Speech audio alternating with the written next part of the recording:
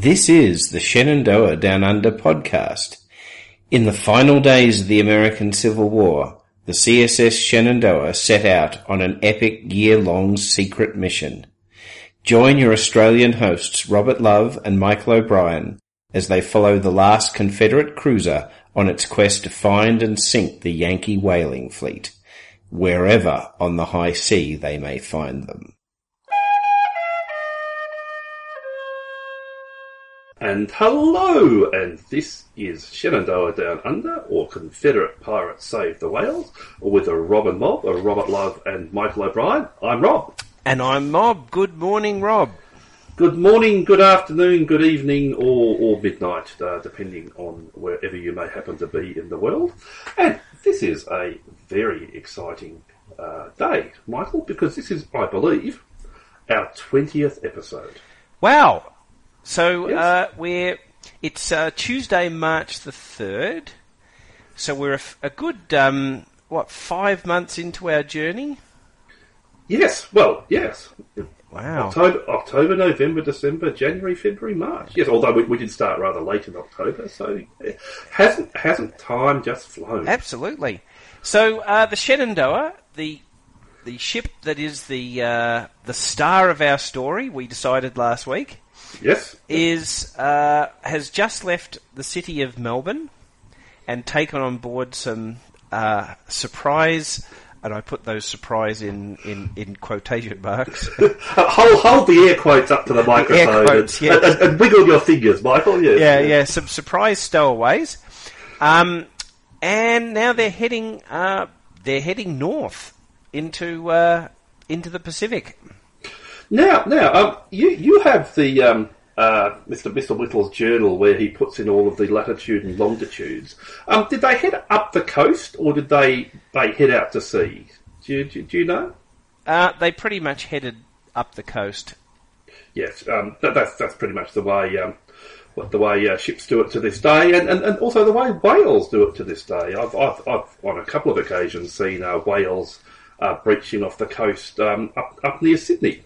And in fact, yes, I was with my children, and we were actually at the Avalon Beaches, which are a rather tony suburb north of Sydney, and we were walking with my children along a cliff top, and a whale breached. It was reasonably far out to sea, but it certainly breached. It jumped out of the water, looking absolutely magnificent, and me and my kids just went, "Wow!"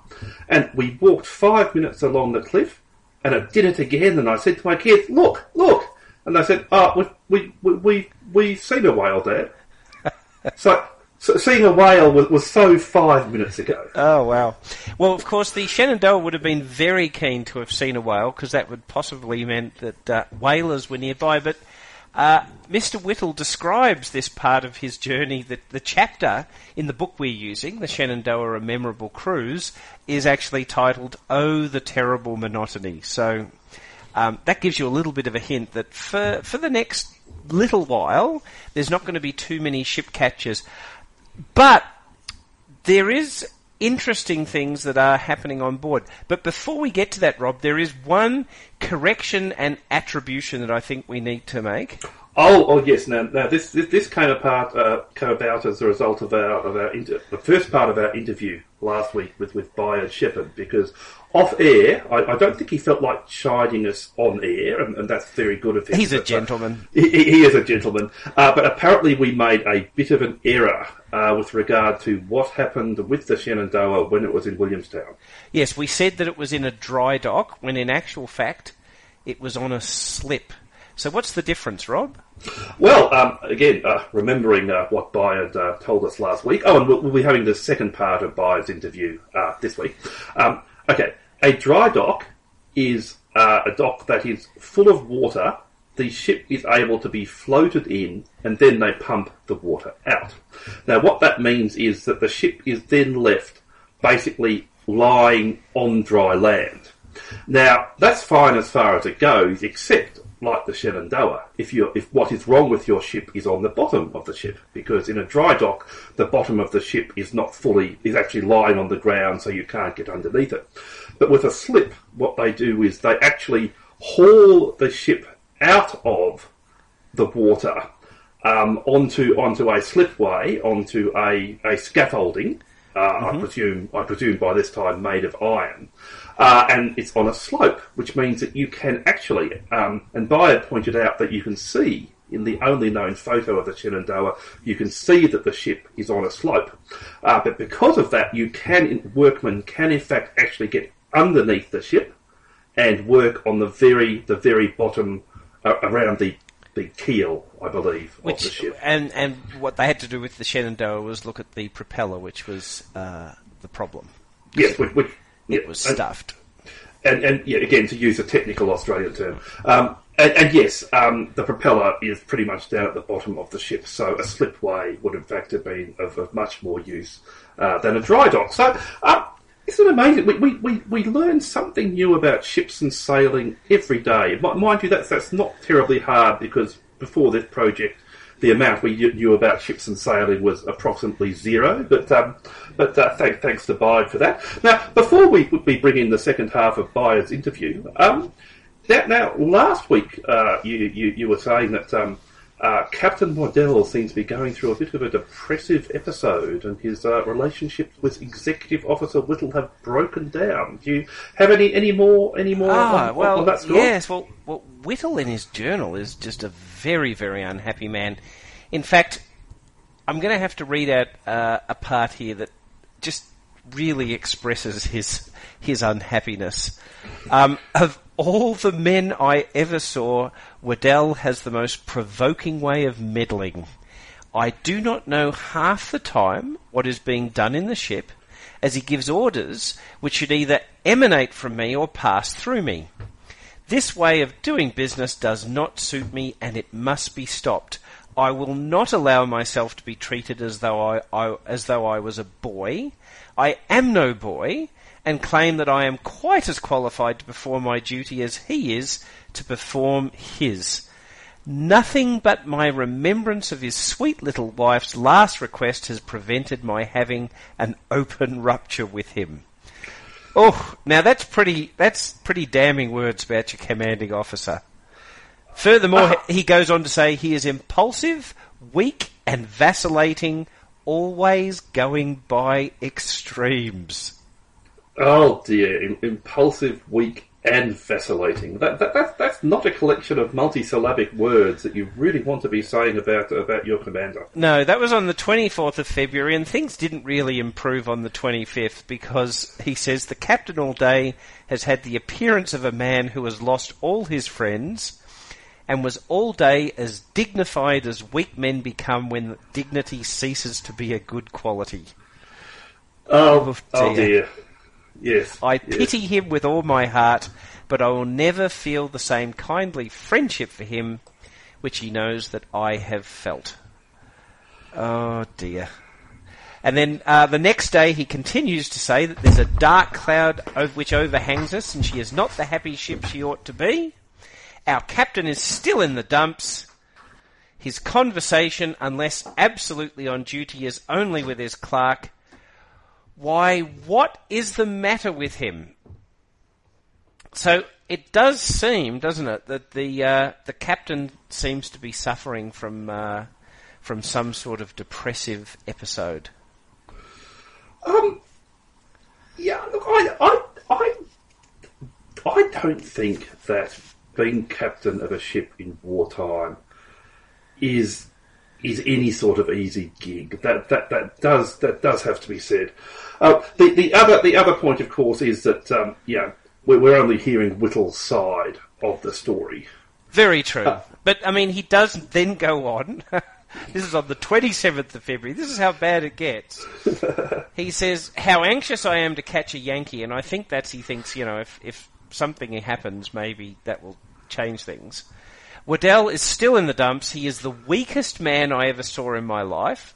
I begin to think he is under the foolish impression that in order to retain the respect of the officers, he must cease to have anything to say to them except absolutely on duty. He has gone so far with me that now all his orders even are written. This is childish foolishness that a boy of 10 would be ashamed of. Oh, boy.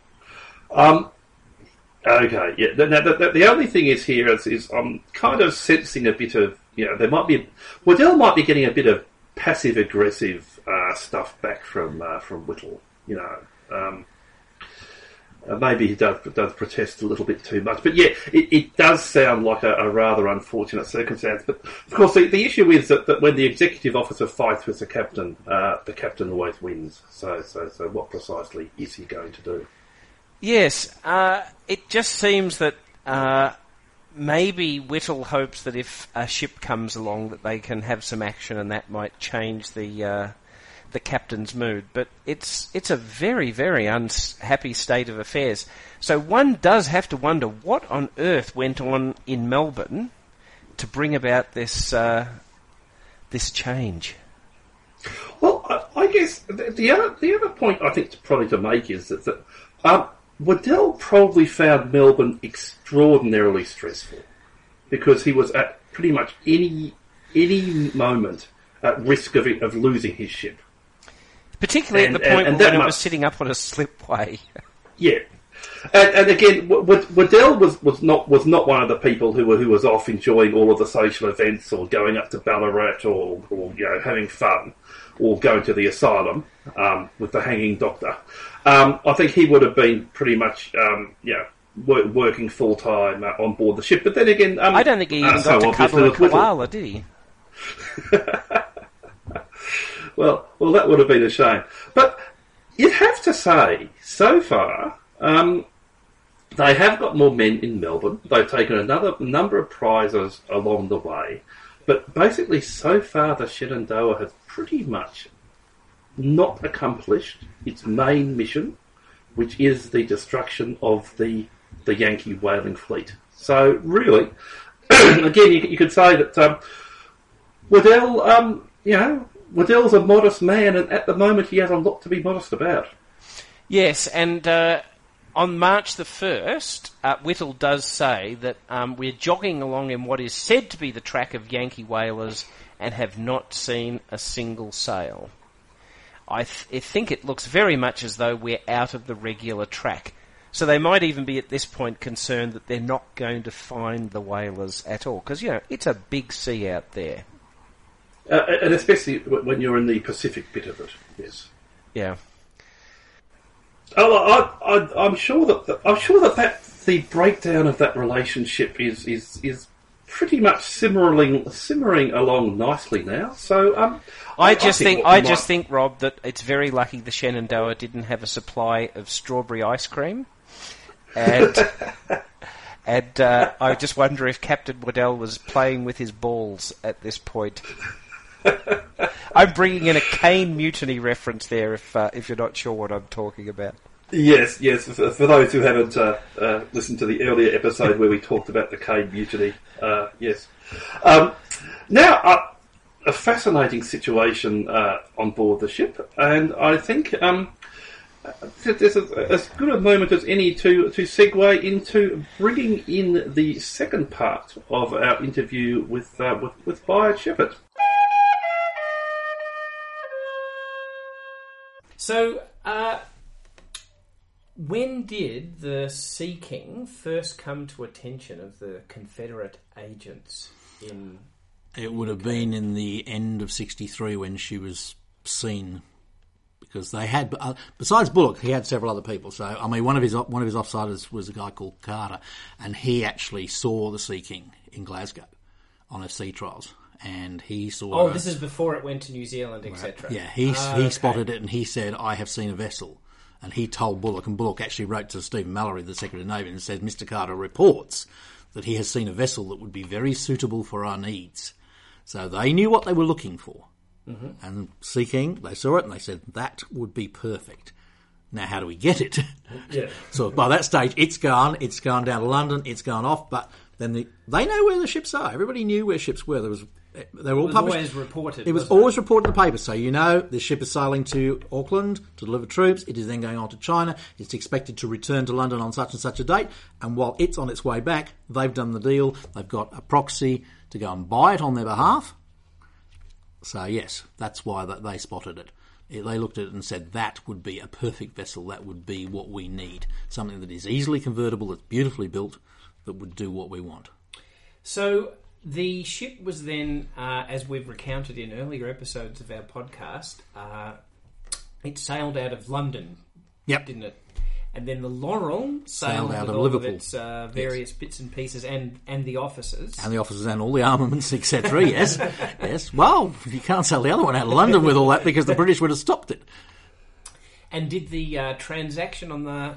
Well, not on the high seas. It was a Los Desertus Island, wasn't it? Which is a very... it's an interesting name, isn't it? Yes. It kind of argued that, that they might have thought that what they were doing was legal, but they must have admitted of some doubts. It's like doing a transaction down a dark alley. It's something along those lines. But the answer is that there is no law when you are actually outside the waters of any particular nation. So as long as you're in international waters... And the ship was signed over. She was signed over to the Confederate government. So the captain who bought her out said, right, I'm signing over this vessel. Here you are. That's your bill of sale. It's all legal above board. You can do what you want with it now. And, oh, look at that. There's Laurel. She just pulled it alongside. And she's carrying guns. How interesting. So the big question, though, the argument that was made is that the Shenandoah had never been to a southern port. That was one of the arguments made about it, wasn't it? Would be very hard for her to have got to a southern port at the time due to the blockade. I mean, that is it's one of those things that lawyers come up with. We've got to come up with some excuse to try and prosecute you. So, okay, fine. That's got to be a pirate ship because it never actually sailed into a Confederate port to be recognised. But you don't have to do that. No. There are plenty of vessels registered all over the world that have never been to that port of call. Yes. Yeah. Because you go for wherever the cheapest registration is. You look at all the ships like docked up in Melbourne at the moment and see where they're registered. Yeah, Liberia. Liberia. They are all over the place, and you look at them and you go, no, that is not where that. So the Shenandoah made a epic voyage around the world. Yes. And only put in at two places. Yes. One was Melbourne, as we've been talking about. And in a few weeks, we're going to talk about how they put in at Ponape in Micronesia. On their way up to the Arctic. Would a ship normally do such a journey with? It's gone it's circumnavigated the entire globe. No, and only stopped twice like that. I think she did a lot more than people would have expected of her, because in those days you would have probably traded from port to port. Yeah. Right. So if you were doing, say, the London to Australia run, you would probably sail London, stop at the Cape of Good Hope to pick up extra supplies, come across. Which, of course, they couldn't do because they couldn't do. There was there was quite a possibility there was a US warship sitting in the harbour there. That's the thing. They actually risked that there was one in Melbourne. They didn't know for a fact there wouldn't be one. There were certainly plenty of US merchant vessels here at the time, but they didn't know there wouldn't be a US warship. But working on the Neutrality Act, there was no way a US warship was going to do anything inside of the Port Phillip Bay. On the other hand, if they'd come into the bay and there was a US warship there, there's a very good chance they'd never be able to leave. Exactly. Well, it would have been interesting, yes. So on that, of course, you have the famous Battle of the Alabama, which the Alabama lost. Yeah. What would have happened if the Shenandoah had gone up against a warship? She wouldn't have survived. Yeah. No, there's no way. I mean, you're talking carrying 6 guns. That's it. Unless you got a lucky shot off that hit with a warship below the waterline, or hit the magazine or something, you would probably not. It'd be a very one-sided fight. It'd be like putting a midget up against Cassius Clay. Now, we have read in some sources that the Shenandoah really couldn't even fire its guns effectively. No, because of its she couldn't. Design. In fact, yes. Yes, she wasn't. Though she had enough of a deck to mount guns on, and they were able to eventually cut gun ports out of the side of the ship. That took them a little while, and they're certainly known that they pulled up a couple of the earlier ones. They actually pulled them up for firing a blank. They didn't actually have the shell to do the damage. Look, you make the best of it. But if you come up alongside someone and you suddenly have a gun and you fire across your bow, most captains are going to go, hang on a second, I'm not going to try and outrun this because the next one's going to hit me in the hull and I'm going down anyway. Yeah. So at least I'll pull up and find out what the hell's going on. So in one of the other presentations at the conference, it was mentioned that I think the nearest a US warship ever got to the Shenandoah on its entire round the world voyage was about 1,000. Yeah. About 1,000. Yeah, about 1,000. Yes, one of the ships that went out of San Francisco. Yeah, missed her by about 1,000 miles. She was coming south, having found out the war was over, and there was a US warship came out of San Francisco, and yes, they got within 1,000 miles of each other. But you're not going to see them at that distance. This is one of the reasons historians love naval history, because every warship keeps a log of exactly what it's doing at various times, whereas armies on land. Yes, well, that's right. The modern age basically didn't do this, and also, from the 18th century onward, every day the captain would use the very latest in technology, the sextant. And that's right. I mean, ships' logs are kept for a reason. They're kept for a reason to tell you what's occurring on board ship, where your positioning is, what the condition of the ship is, what the condition of the crew is, what punishments have been handed out. That is the log. Because when you return to a port, the logbook is your history. It says, this is what we've done, this is where we've been, and this is what we've encountered. Armies don't keep those sort of records. You might get individual regimental records, but you've got a logbook. And on top of that, with the Shenandoah, you've got a large number of the officers kept personal journals. And there's an awful lot of information in those. Including about the punishments meted out. Yes, as we've found in Mr. Whittle's journal. Yes. We really should stop making fun of Mr. Whittle. I feel sorry for Mr. Whittle, actually. He had a very difficult job. He did, yeah. Well, executive officers usually do. Yes. Yeah.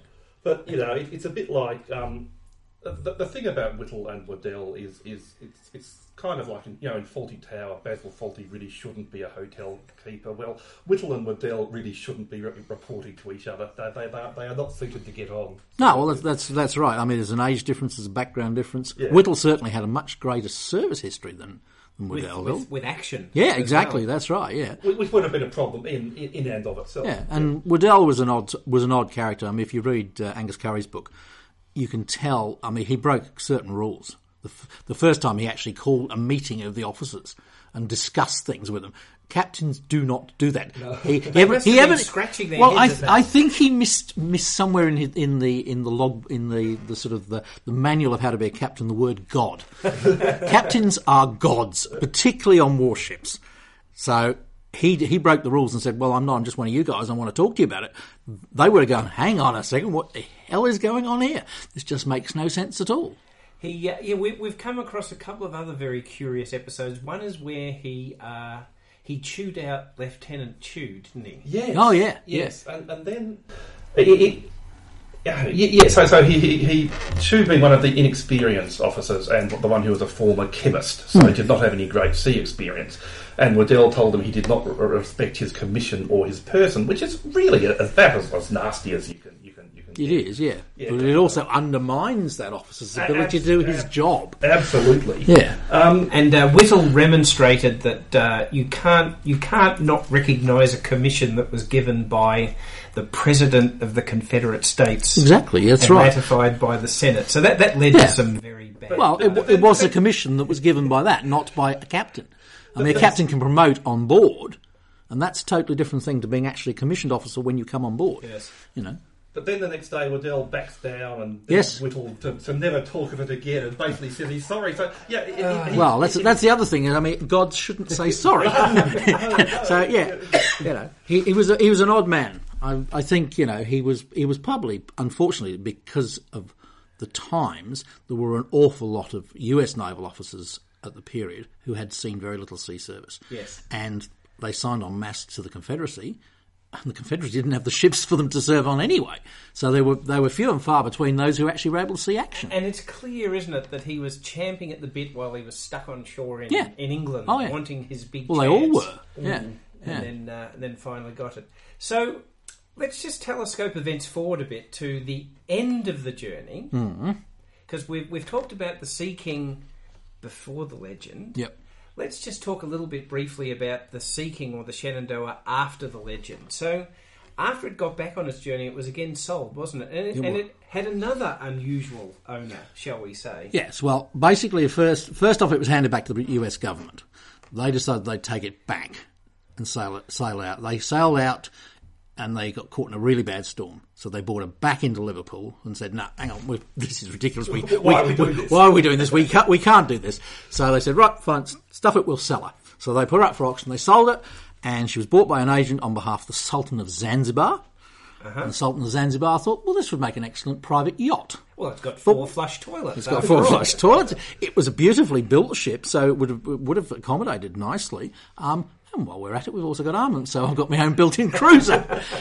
So he took her out to Zanzibar, and unfortunately, on one of her voyages, she was wrecked in a storm and went down. No, I believe that was in 1874. Yeah. So she was here for a good time, not a long time. No, that's right. Yeah. So she didn't have a long life as a ship, which is a shame. And nobody's really exactly sure where she is. They know that she went down in the storm, but near Zanzibar. Near Zanzibar, but nobody knows the exact spot. I mean, you can go and dive on the Alabama because they know exactly where she went down. Mm-hmm. But wow. Oh yeah, plenty of people have dived on the Alabama over the years. Oh, well, of course you could. Cause, it's right outside Cherbourg. Pleasure craft watching. And how many thousands of people standing along the cliffs? The whole north of France was completely covered in people. It was the thing. Sunday, everybody came out on the Sunday to watch the battle. You know. Which ended up being a little bit. I suppose if one ship gets sunk, it's not a damn squib of a battle. But the Alabama. Come on, that's what everyone was coming to watch. Alabama put up a good fight, surprising for what she was. Well, yes, and I have to say, and of course, there is a story that the shell landed on the rudder of the Kearsarge, but because their powder was wet, it did not go off. So that had happened. Both ships might have sunk. It's not a story, it's true. It actually did happen. Yeah, the shell embedded itself in the stern post. Now, if both ships had sunk, so it was like a little mini version of the Battle of Trafalgar or would have made it more interesting. Big casualties on both sides. Yeah. But mind you, that would have been very embarrassing for the Kearsarge. So the Sea King stroke Shenandoah. Now, did the Sultan of Zanzibar still call it the Shenandoah? Or No. did he change the name? No, he changed it to something like, I think it was El Majib. Oh, Yes, I remember reading that somewhere. we Yes. should try and find out what El Majib means, because that would be... Yes, well, unfortunately, I don't speak Arabic. Well, Michael... I've just lived in Arabia for 10 years. Yeah, so you should know exactly what it means. Yeah. It might mean majestic or something. I went into... Since it was Sea I'm King. going to find out. Right. Google it. I went into a shop with Michael the other day. It was a $2 shop down the road here, and he said, thank you, in perfect Arabic to the woman behind the counter as we left. But the thing is, she was Australian, not Arab. So she looked at him. I think she realised that he was in some way saying thank you. So, right. There was a bit of a look of consternation on her face, as we said. But it sounded fantastic, Michael. Oh, there you go.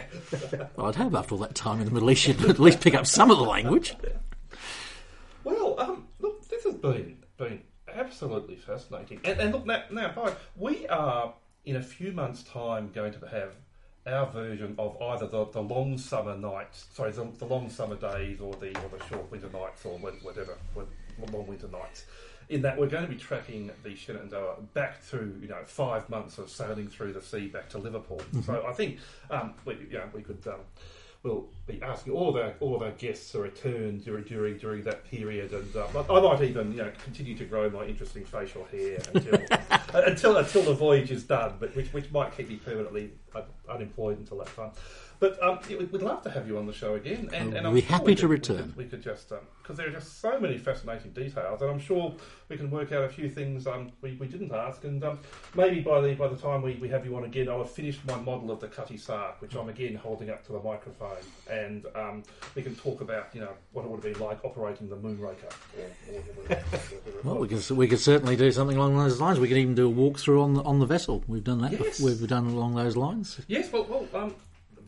I'd love to do that. Yes. I'd like to again visit the 4 flush toilets because they're a point of great fascination. And well, we did that on the Polly Woodside the other day because when we took the guys down there, we sort of said, well, let's think about how the Polly Woodside compares to the Shenandoah. Well, there's 10 feet difference. That's it. So it gives you a good idea. So anybody who's been on the Polly Woodside, you can get an idea of how that ship.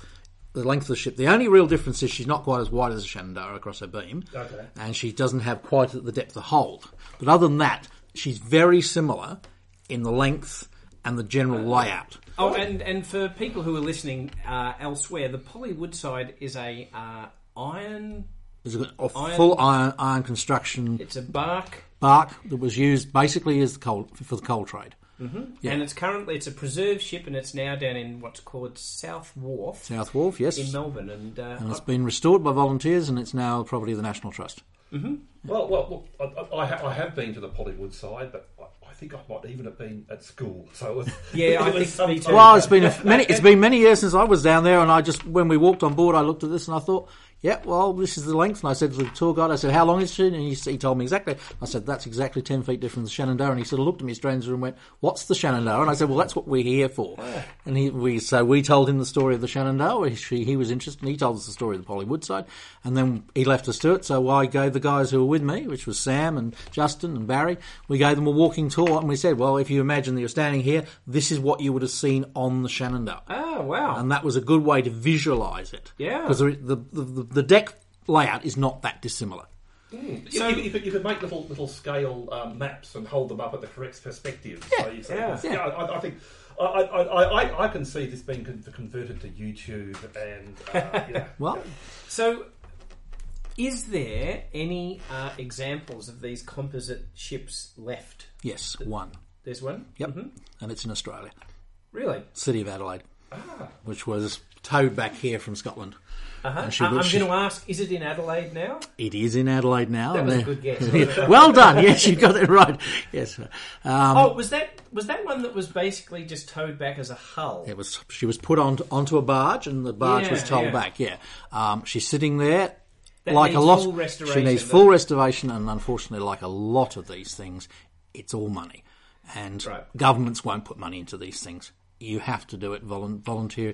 Polly Woodside was all volunteers. James Craig in Sydney was Maritime Museum. They raised the funds through all sorts of fundraising activities. There was some government money put into it, but very little. So again, you have this thing. People don't want to do it. I mean, the same story with the Cutty Sark. I mean, the Cutty Sark burnt to the waterline in London. Yes. Was the Cutty Sark was that a composite ship? Yes. Same system.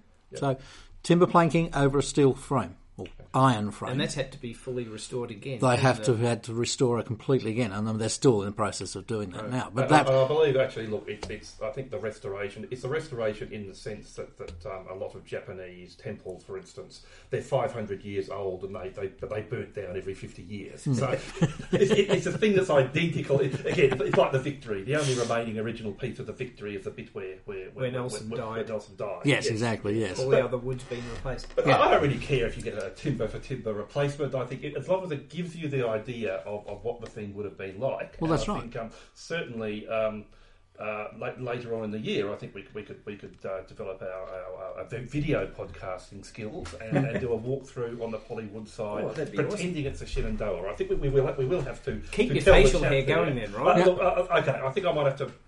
It depends if I get any job interviews that require the removal of facial hair, but I will endeavour to keep the facial hair going until we do the video podcast. And Mind You, I definitely booked up for that, and we'll probably try and get I will look forward to it, gentlemen. It would be fun. Probably get some other people from the round table along as well. I'm sure they'll be in it. Well, look, I think really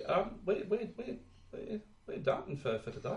Unless you have any final questions, this has been exhaustive, and I'm sure 5 minutes later we'll think, we should have asked this, but we can leave that till next time. So again, this has been Shenandoah Down Under, or Confederate Pirates Save the Whales, with Rob, Mob, and this week Bayard, who we thank again very much. And that's your lot for this week. Tally ho! Ahoy!